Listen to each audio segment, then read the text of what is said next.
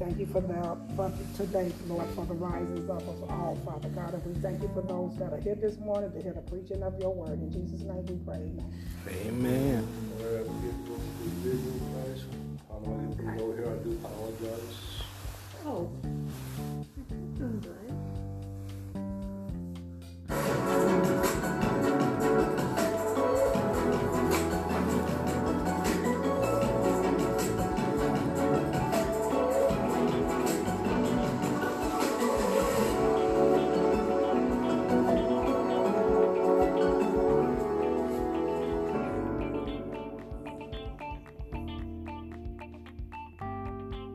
Have you ever had a sales job?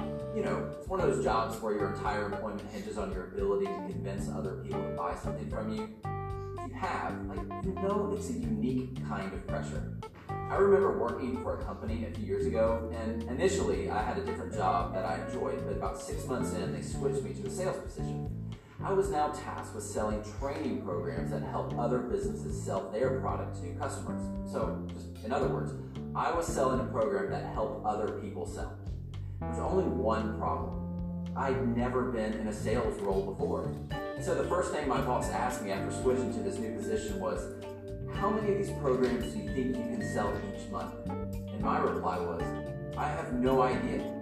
Hopefully more than 0. Because I was terrified. I felt completely uncomfortable trying to talk people into buying something from me. But despite my fear, this was now my job.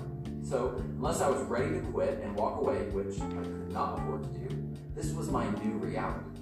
So every month, my boss and I would huddle up and we'd look at our sales numbers and we'd evaluate my performance, discuss what was working and what wasn't, and strategize new ways to get more people to buy from us. And so I just fumbled my way through this new position. I learned a lot along the way. Some months were really good, and others were terrible. This was a nerve-wracking experience for me. And my boss, he was a mastermind at making my nerves even more wrecked. One thing I noticed over time was that when I had a good month of selling, instead of him patting me on the back, he simply suggested that we raise the goal for the next month. It was like he was dangling a carrot that was always just out of my reach. It seemed like the unspoken mantra was always, do better next month. And no matter how hard I tried, I just never seemed to be able to measure up. Now, you may not be able to relate to this specific experience, but I think you can still probably relate to the overall feeling in some area of your life.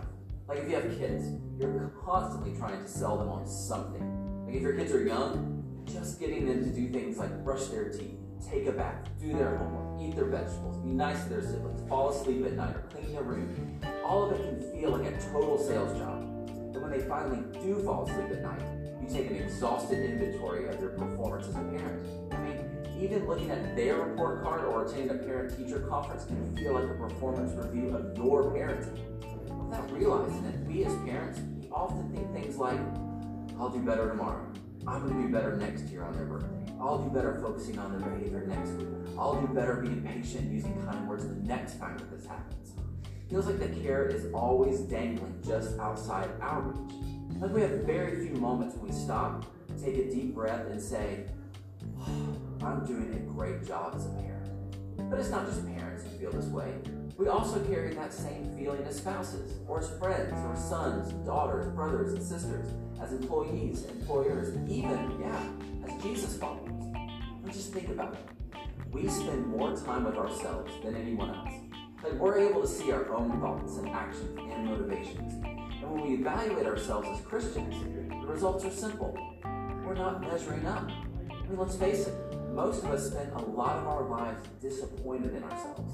And if we're disappointed in ourselves, obviously God must be disappointed in us too. He's perfect.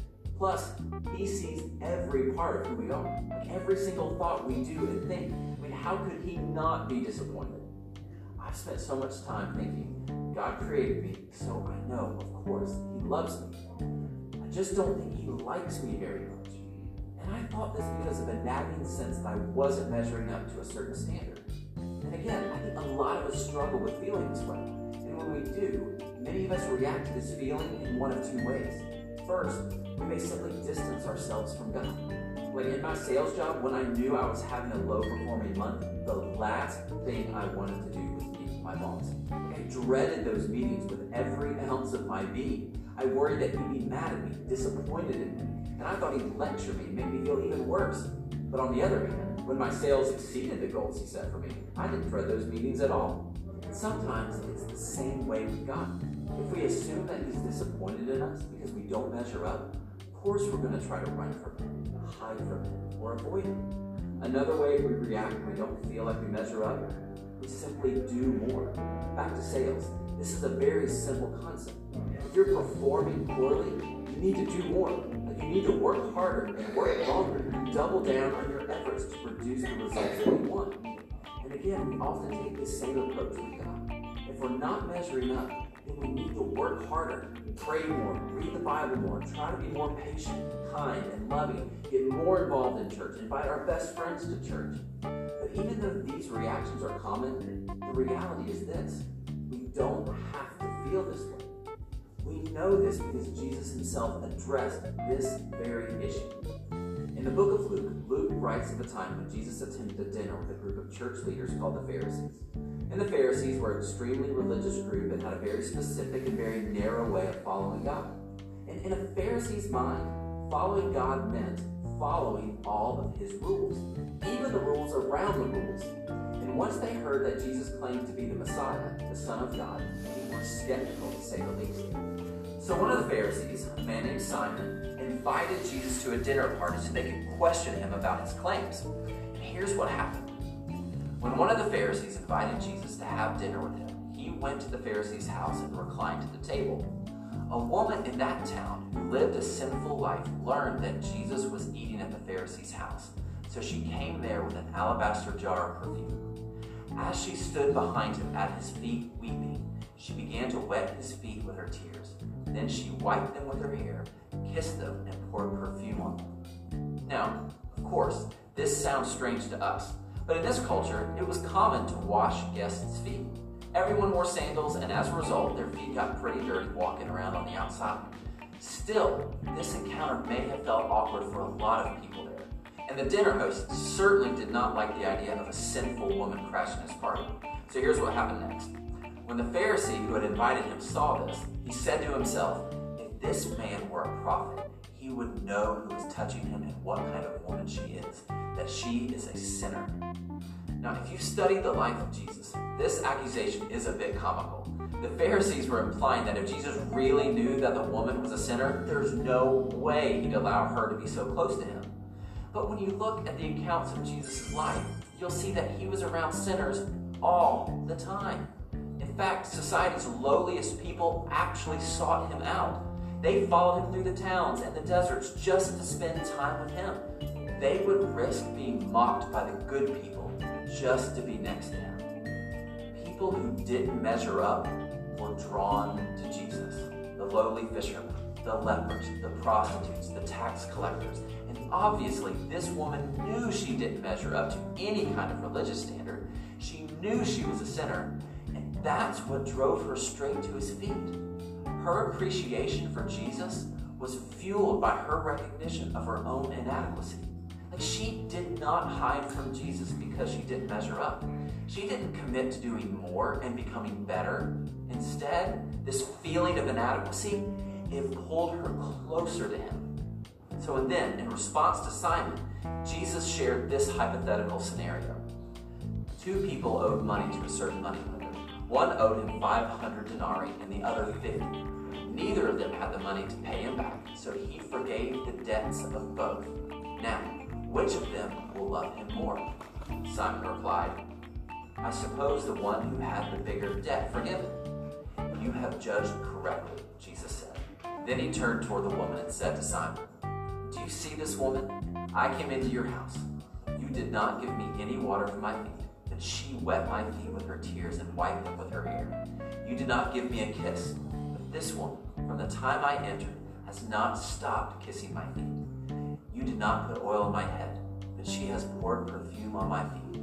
Therefore I tell you, her many sins have been forgiven, as her great love has shown. But whoever has been forgiven little, loves little. Then Jesus said to her, Your sins are forgiven. See, Jesus recognized that by the world's standards, This woman didn't measure up. But the truth is, none of us measure up. And the sooner we realize that God loves us anyway, the sooner we'll appreciate His grace and forgiveness. When we realize that we don't have to have our act together, that none of us have to have our act together, we'll be aware of our need for a rescuer. When we realize that we're all sinners, every one of us will know that we're desperately in need of a Savior. And that's when we'll have a decision to make. Do we continue to feel like we fall short of being loved by God? Or can we follow the lead of this sinful woman and take our brokenness straight to the feet of Jesus? Can we express our appreciation for His love and receive His grace and His forgiveness? The truth is, you can experience freedom from feeling less than worthy. You can live in the reality of His unconditional love. You can hold on to the unshakable truth that God loves you no matter what you've done. And experiencing this freedom, it starts with this simple step. Make space for God's grace. And to do that, I think there are 3 things that will help you when you feel like you don't measure up. And more specifically, these are 3 things that are essential for you to know. First, know that you can be real with God. Jesus was so comfortable when sinners followed Him from town to town. He went into their homes, He ate meals with them, and hung out with them. Even though a lot of religious people were convinced that God wanted nothing to do with sinners like this, Jesus came to earth and proved otherwise. We can dig into our lives, look at the ugly stuff, and bring it to God. He is not going to freak out. In fact, He already knows it's there. And when it comes to our sins, there's no better place to be vulnerable than with our Savior, because that's when we can finally admit we're sick and that we need a physician. Second, know that you can worship God. The woman with the alabaster jar brought what she had to Jesus, and she worshiped Him with it. She didn't pretend to be someone she wasn't. She didn't cover up her sin with pride, and she didn't stay away out of shame. When we're aware of our need for God, it can fuel a greater joy to our worship, because we're worshiping a God who loves us no matter what. And finally, know that you are loved by God. God does not wait for people to measure up in order to be recipients of His love and grace. He loves you and me exactly as we are right now. In fact, the more we understand that we're loved by God just as we are, the more we'll appreciate Him, which will in turn motivate us to follow Him. His love for us is unconditional and it's extravagant. So, every time you feel like you don't measure up, allow that feeling to be a reminder to make space for God's grace. You don't have to run and hide. You don't have to work and perform to earn your way back into God's love. You don't have to impress God with how much you're capable of doing. You can just run to God, be with Him, and be loved by Him. And He longs to do just that for you. Amen. All right. I guess you want me to come over there. Well, I'll come over there. Amen. Hallelujah.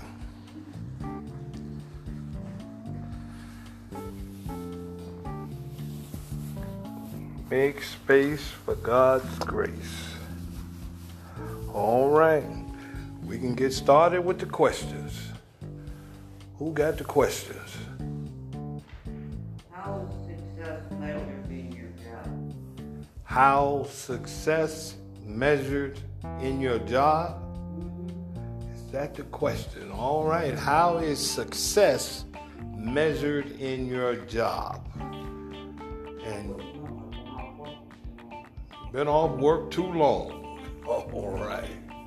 Well, let's put it this way. How is success measured in your life? How is that one? Let's look at it that way. Some of us here it's not working at the time. So how is success measured in your life? Now remember, success can be looked at in several ways. It doesn't mean you have to have a lot of money or you done hit the lotto you're living in $1 million home. Success can be that you have overcome some things in your life, or you have made space in your life to have accomplished some things that you have been trying to accomplish in your life. So success can look like just overcoming, putting down some things that you have been trying to get rid of in your life, overcoming a sin in your life, or trying to say that you're trying to better your life in this area, trying to start a new hobby in your life. Success can look all kind of ways in your life. So what success have you overcome in your life? Miss Pammy? They told my parents when I was 5 years old that I wouldn't make it till 6. Well, God showed them. God showed them. All right. I have 2 children that are grown and doing wonderful. My husband and I are doing wonderful.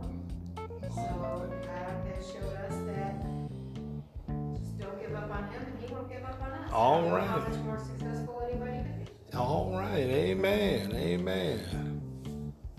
Mrs. Hill? I said I never make New Year's resolutions, but I do set goals. There are a lot of goals that I would like to accomplish, of course, with the help of God. And I think that the majority of the goals that I have set for myself for the new year, I have accomplished a lot of them with God's help. So. Okay. All right. You accomplished some goals this year. All right. You set some goals and accomplished some goals. All right. All right. Anybody else? I guess in regards to success, I would say like different stages of life Oh. can bring different successes and, like she said, different goals. You All know, right. before my son, I had different success and different goals. And now things change and he kind of steers, you know, what I need to do. for Oh, him. all right. All right. So you. Just as the times, you know, change and everything. Okay, so you had different stages in success, different changes went on. And Oh, like you said, different for goals. him, actually, my career in school, what in my mind was success. Okay, You know, but all right. now a career, having that is not as much of a success as building a family and Okay. my son. All right. Amen. How that Amen. changed, you know. All right. You have anything, madam? Okay. All right. What about that young man beside?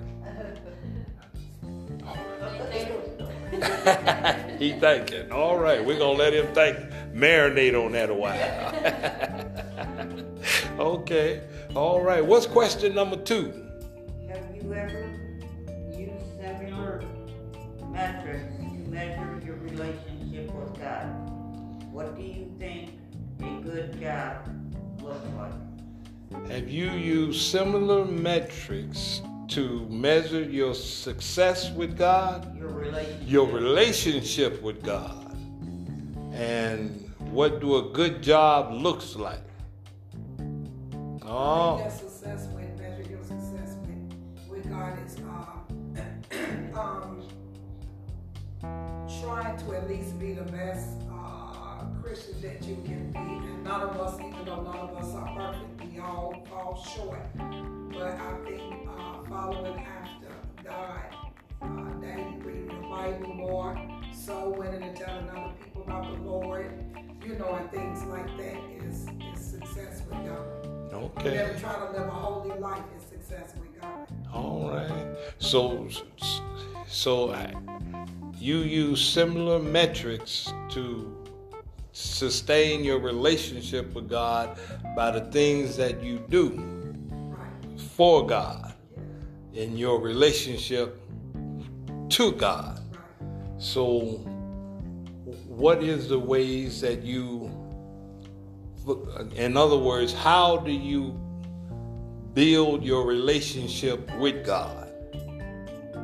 What? Trying to be as obedient as I could. Be obedient as you could. I think that I am a faithful Christian. Faithful I know Christian. that I am a good, faithful wife. I am a fervent prayer warrior. Okay. I'm a great mom to my children. At least I think the best that I could be to my children. I was a good daughter to my mother. And if I'm your friend, I'm gonna be the best friend that I could be possibly to you. So And you're a good wife. I said that first. Yeah, I can testify to that. I'm a little prejudiced, y'all. I'm the husband. And what's the second part of that question? What do you think a good job looks like? What do you think a good job looks like? Now,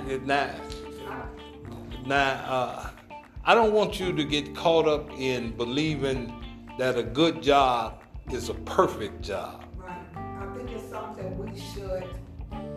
I do think that a good job is a lot of. I mean, if don't nobody in the world have to work, I think most of the world probably wouldn't. But my idea, personal, is I believe it's all of us do some things we don't like to do, but it puts food on the table and it keeps a roof over our head. But I think that a job would be primarily something that you really enjoy doing, because I believe that your heart would be more in it. You know, if you're around people that, you know, accept you and, you know, can get along with most of your co-workers and things like that, I think that you can have great success in it. And then that perfect job would be something that you really like to do. Okay. How many try not to get angry with people every day? How many try not to tear somebody's head off that you don't like? You try to treat them nice, even though they get underneath your skin. How many try to be pleasant on a day? On a daily basis, you try to treat people with respect. And sometimes you don't always get that back from people. That some people will make you just go off when you don't want to. You ever got mad at somebody and you had no intentions of getting upset with this person, but this person just pushed your buttons? They just automatically just pushed your buttons. But those are the type of people that I'm going to either take it or I will quit. And what I mean about quit, I'm going to either take it and try to accept it, or I will leave you alone and get away from you and try to get away from it. Because I think that it's hard to really be around people that disrespect you all the time. You could try your best to pray for them, and you could try, but some people are just hard to get along with, and then you find a lot of people are just are very ungrateful people. Yeah. Some people don't care what you do for them or how you do it. They're going to treat you bad regardless. So instead of always getting angry, because when our anger can do sometimes, and most people, it don't be nice sometimes. Yeah. You know? And that's because we're human and we're flesh and blood. Right. You know, but we try to do it the way God say do it. But some people, like you say, can just push your buttons. Just push your buttons the wrong way. Sometimes you have to be, sometimes you just got to be firm and let people know what you want them to know. You have to make what you say and say what you think. So. How many of us try to read our Bibles every day? And sometimes you just don't do it. I can't say that every single day I read my Bible, but I could tell you I always have my quiet time and my special time along with the Lord every day. Sometimes we set a time aside and we say, well, at this time I'm going to pray. And you miss that time sometime. See, a good job don't mean that you're going to be able to do this at a certain time every day, or you're going to do this, you're going to be able to do this all the time. Or what a good job means that you're going to put the best effort that you can at it. You're going to do the best that you can at it with the help of God with you. As Paul said, he know that he see two things fighting within him.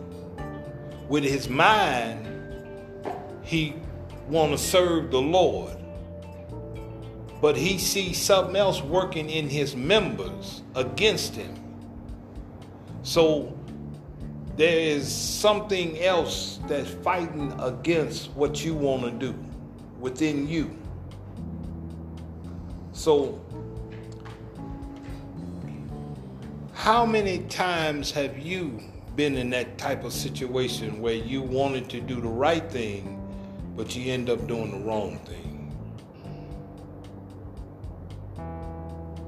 Sometimes unintentionally, a few times I have. Because sometimes your intentions can be to do the right thing, but you never know what occurs and what happened. And sometimes things may get you a little sidetracked. Sure. You know, just get you off of just a little sidetrack. Yeah. So, you know, so. What about you, Miss Pammy?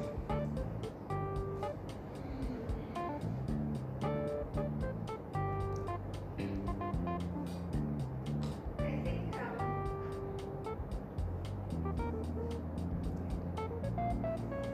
if you go into it with, you're doing a godly intention, and you're doing it for the right reason, and like that, things are gonna work out. My problem is sometimes I'll put my foot forward in a good way, but then I let myself get involved, and it didn't turn out to be such a good way. Yeah. So then my problem is I need to step back and look at the whole situation. All right. Let, try to do that godly thing and let Miss Pam get in there and mess it all. All right. I'll take over. All right. Anybody else got anything they want to say? All right. Well, what's the third question? I hear you, Miss Pammy. Are you ever disappointed in how well you're doing as a Christian? Are you? How does that make you feel? Do you think your performance affects God's view of you? Did you put an answer down there, Miss Debbie? Have you ever been disappointed in your actions as a Christian? And how do it affects God's view of you? Have your actions ever disappointed you as you profess that you are a Christian? Well, Has it ever disappointed? you. Yeah. This is my third marriage, Derek. But I'm gonna get a little deeper in this. I've had husbands that has cheated on me and lied and deceived and was deceitful. And every husband I had, I met in church and they claimed to be men of God. And they all cheated and lied and slithered and deceitfully cheated on me and snuck behind my back and watched things they shouldn't have been watching on TV and telephones and cell phones, and just did all kind of low down dirty things, mistreated me, mistreated my children when they were little kids. Of course, this is my daughter, this is my baby, and this is my grandson. So as a Christian, it wasn't using profanity, but it was just some things that I didn't think it can get deeper than what it was in me, that anger was kindled just from those things, because I tried to be the best wife that I could, obedient. Everything that the Bible said, I want to be this great wife and this virtuous woman. And I felt like every time, Satan would send his sons with their tails hidden down in their pants and their horns up underneath their hats. And I just couldn't take it no more, so I blew my top. And I just I don't think, I didn't use curse words, but I don't think at the time that I reacted like a Christian, but I think that I reacted as a human being, a woman that wanted the same respect as I was giving my husband, the same loyalty that I gave him, because if a woman loves God, she don't automatically love her husband. And I always felt like a woman would have a problem with obeying her husband and doing what she needs to do if he respected her. Because I do believe that a woman would much know that she's loved, and a man shows his love by knowing that he's respected. I think that most women, now there's women in this room besides me, but I believe that most women would love to know that they're loved, and I think most men appreciate knowing that they're respected, to know that they're loved, that their wives respect them. So I've always put myself more into my marriages than what I got out of it. I've always given my all. And I just blew my top. I just went off, and it made me lose trust for what most men were like, or how deceitful that they could be, and how low down and dirty they could be. And I started just looking at all men as being that way, and then I had to learn that there are some men that are good, some men that are appreciative, some men that will lay their lives down on the line for their families and love their wives. So I just blew my top. So those are some of the times I could really say that I reacted like that, out of the line of being a Christian. Okay. Those are things that just make me think I can't stand that kind of stuff. Okay. And did you think it changed the view of how God viewed you? I think that God, see, most of us paint a picture of God being a monster. You understand what I'm saying? But I think that as a woman, the Bible is one thing that is so misunderstood. I think that God's view of me, without me using profanity, because he gave us permission. He say, be ye angry, but sin is not. God's anger did not come out as vengeance and cursing people out and killing people and hurting people. But it came out as a gentle thing with teaching us how to be and how to react. But I think that God looked at it as being a normal reaction, knowing that as his daughter, I didn't divorce right away because of the simple fact I stayed in a marriage like that for years and years because I didn't want to disappoint God, and that my love was so strong for God that I stayed in it. And then when I felt like God wanted me to depart from being treated that way and get my kids out of that kind of a lifestyle, I did. Okay. All right. Anybody else? So the main question at the end was, can God's feeling or view or relationship with you change due to your actions? Yeah. Or how you behave or respond? Did you feel God's view changed because of the way you was acting? No. I don't think so, because I think God's love is unconditional. That's Okay. All right. All right. Me as a parent. God loves her unconditional. Yes. Okay. All right. And you Praise know, I know that's how God's love is. Amen. Amen. And that's a parent. And I know I'm not down that man, but that's a mother. A mother's love is something else, because we raise our children twice. Once in our bellies, and then when they get older, at least until they're 40. Right. But okay, and maybe older. So your love as a parent will never ever die. And as a mother, it ain't going nowhere. When he is as old as his dad, you gonna feel the same way. Because believe me, she 38, he's 33, and he's 14. And I feel the same way about my children today as I did when I first got the news where you were pregnant. You know, and you love that baby instant. It's a right away instant love. So love does not change. Yeah. May I be upset or disappointed Yeah. or sad that he chose something Yeah. or did something, but does that change my love for him? Absolutely. That's And I right. feel Amen. Amen. Amen. So, can your view of yourself, by you calling yourself a Christian, be disappointing of your actions? Yes. Well, But- with me, number one, I don't call myself a Christian. I Know that I you am are a Christian, I so- know that I'm saying. I know that Jesus Christ is my Lord and Savior. I know that I have that special relationship and close relationship with God. Was I disappointed in the way I reacted?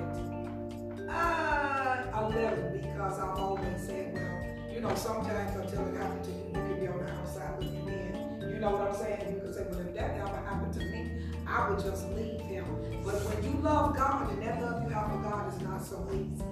I've seen women stay with men and be misused and abused and mistreated, and I've seen men also be misused and abused and mistreated by their wives. I've seen good men that, so I'm not just, I don't want to seem like I'm man bashing. Yeah. But, you know, I was a little disappointed in myself because I thought that maybe as a Christian that I could handle certain situations, you know, in a more godly and a more different way. So when your feelings are there, this flesh sometimes will take over and ain't no telling what you do or say.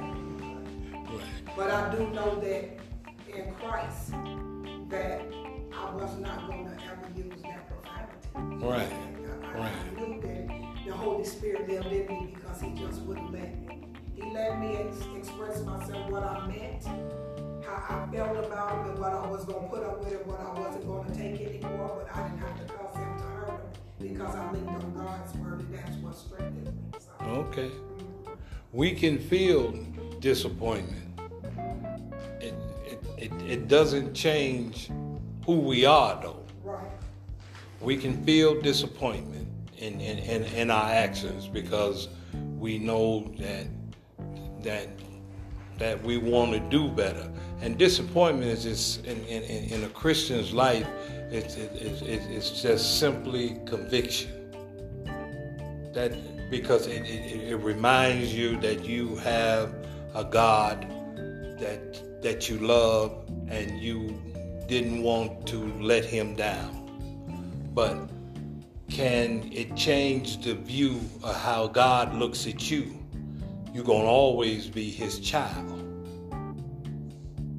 It's like a father looking at his son. You're going to always be his son. He's going to always be his daughter. He's going to always love you.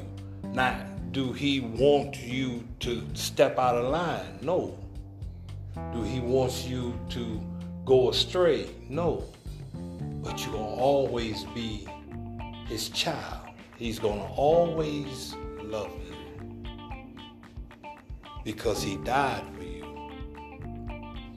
Okay, what's the next question?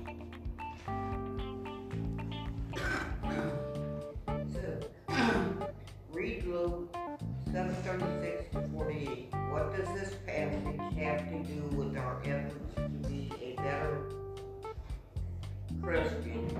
What is Jesus' message for those who feel like they don't measure up?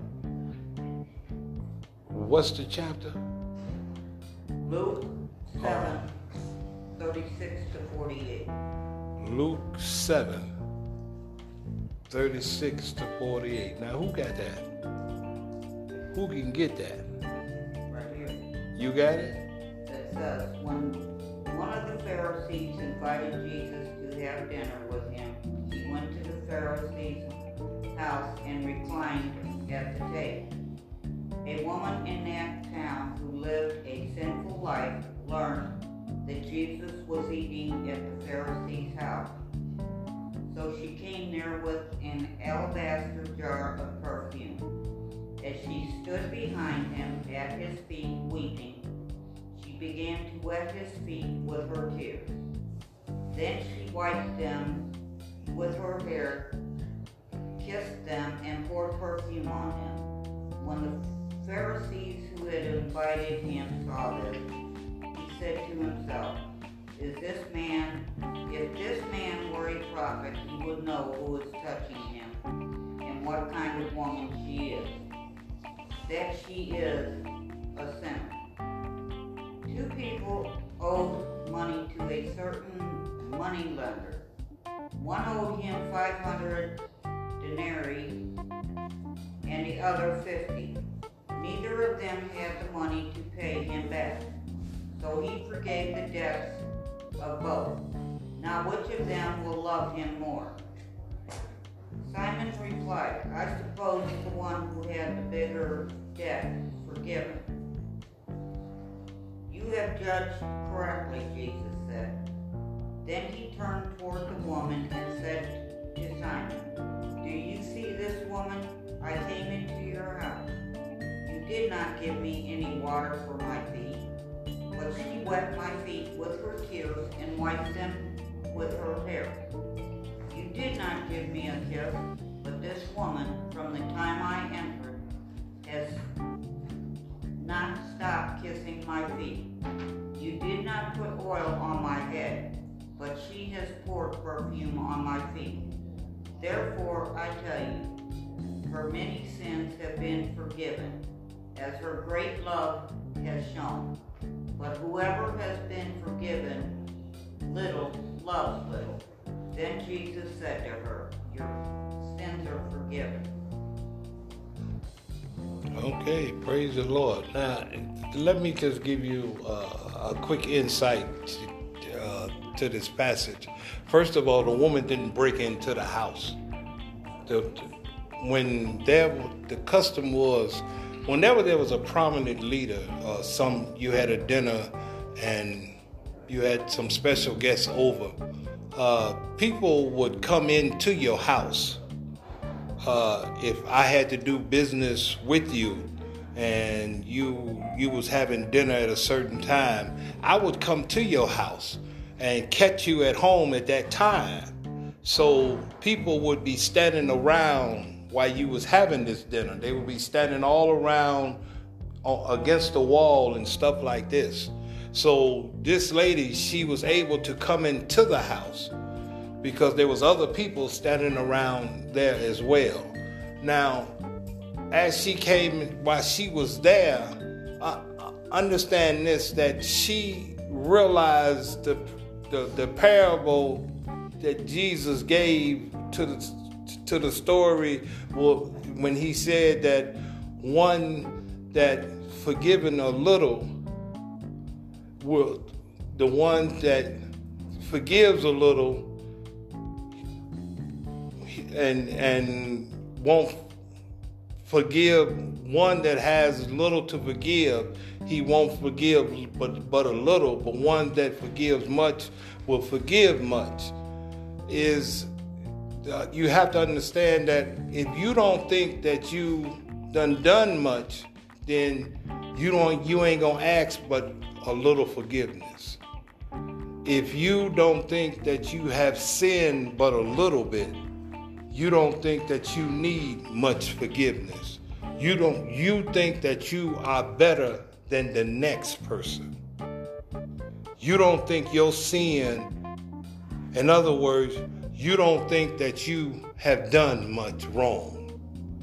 Your sin is not as great as the next person's sin. You think that you are better than the next because you haven't done that sin. You ain't done that thing. So if you ain't done that sin, your sin that you done is not that bad because you ain't done that sin. Because that sin that person done is greater than your sin. So you trying to weigh the sin. I was like, there's no level of sin, though, right? Sin Right. is sin. And you know what? God don't want us to compare our sin. Right. And Because that's you what. have some people that can just sin all the time and they think ain't nothing wrong with it. Because see, this is what he's saying.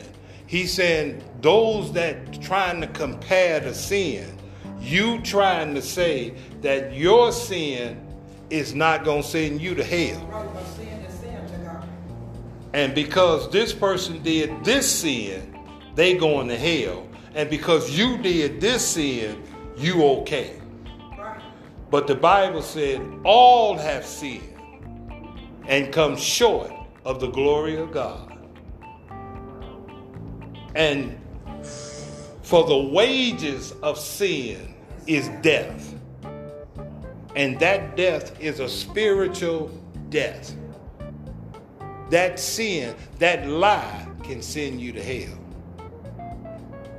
That theft can send you to hell, just like that murder can send you to hell. It all weighs out the same with God. You sent Jesus to the cross with that lie. You sent Jesus to the cross when you stole that penny. When you took that extra 7 cents that the cashier gave you and you knew it wasn't yours, you sent him to the cross. Because you didn't do the rape, you still sent him to the cross. You can't compare the sin, because the sin, God can't look upon none of it. And it will not enter the kingdom of God. So that is the parable. Have you ever seen people that sin, and they not justified? Oh, yeah. You know, you find some people they can sin all day long. I have seen preachers stand in all churches right there in that spot that you in, and they some of them words. Sinners. Low down dirty, slithering back, lying, thieving, cheating, whoremongering, no good for nothing rascals. You ever thought that you wanted to see? I know a lot of them personal, and they will stand before a whole room and congregation full of people, and they'll stand there and say, oh, if they'll beat their wives to death, then home and say, oh, a man that beat his wife is more than a sandman. Or you men running around here with these whores, and y'all running around here and your wife at home with the kids, and half of the kids in the congregation nails. Mm-hmm. So, you know, the God hates it when we presume. We can presume on God's mercy too. Yes, we and can. We can holler, oh, God got to forgive me for that.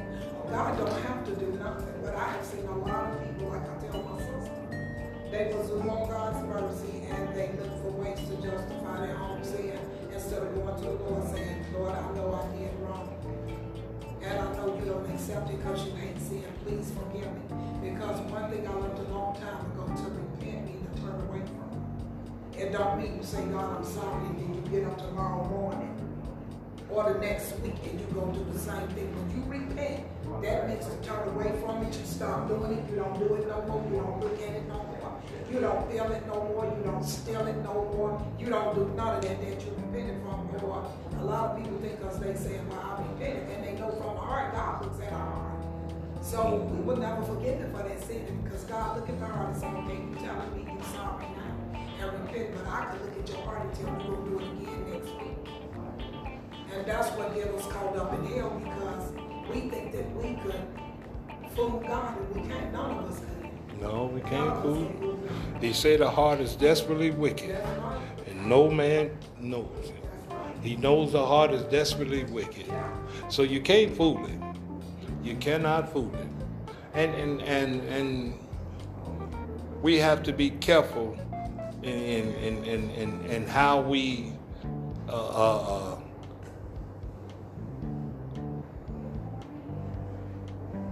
place ourselves in the mirror. Sometimes we want that mirror to be dusty, not to see us, to see everybody else, but not to see us. We want to clean that mirror so we can be seen in the mirror.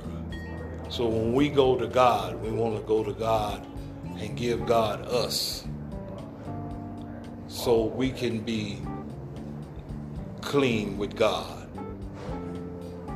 So we can be clean with God. So I think we got time here to close out, so we can get ready for morning worship. And we had a good Sunday school this morning. Praise the Lord. Let us have a word of prayer. Father God, we thank you. Lord, we thank you for this time. And Lord, we thank you for the fellowship.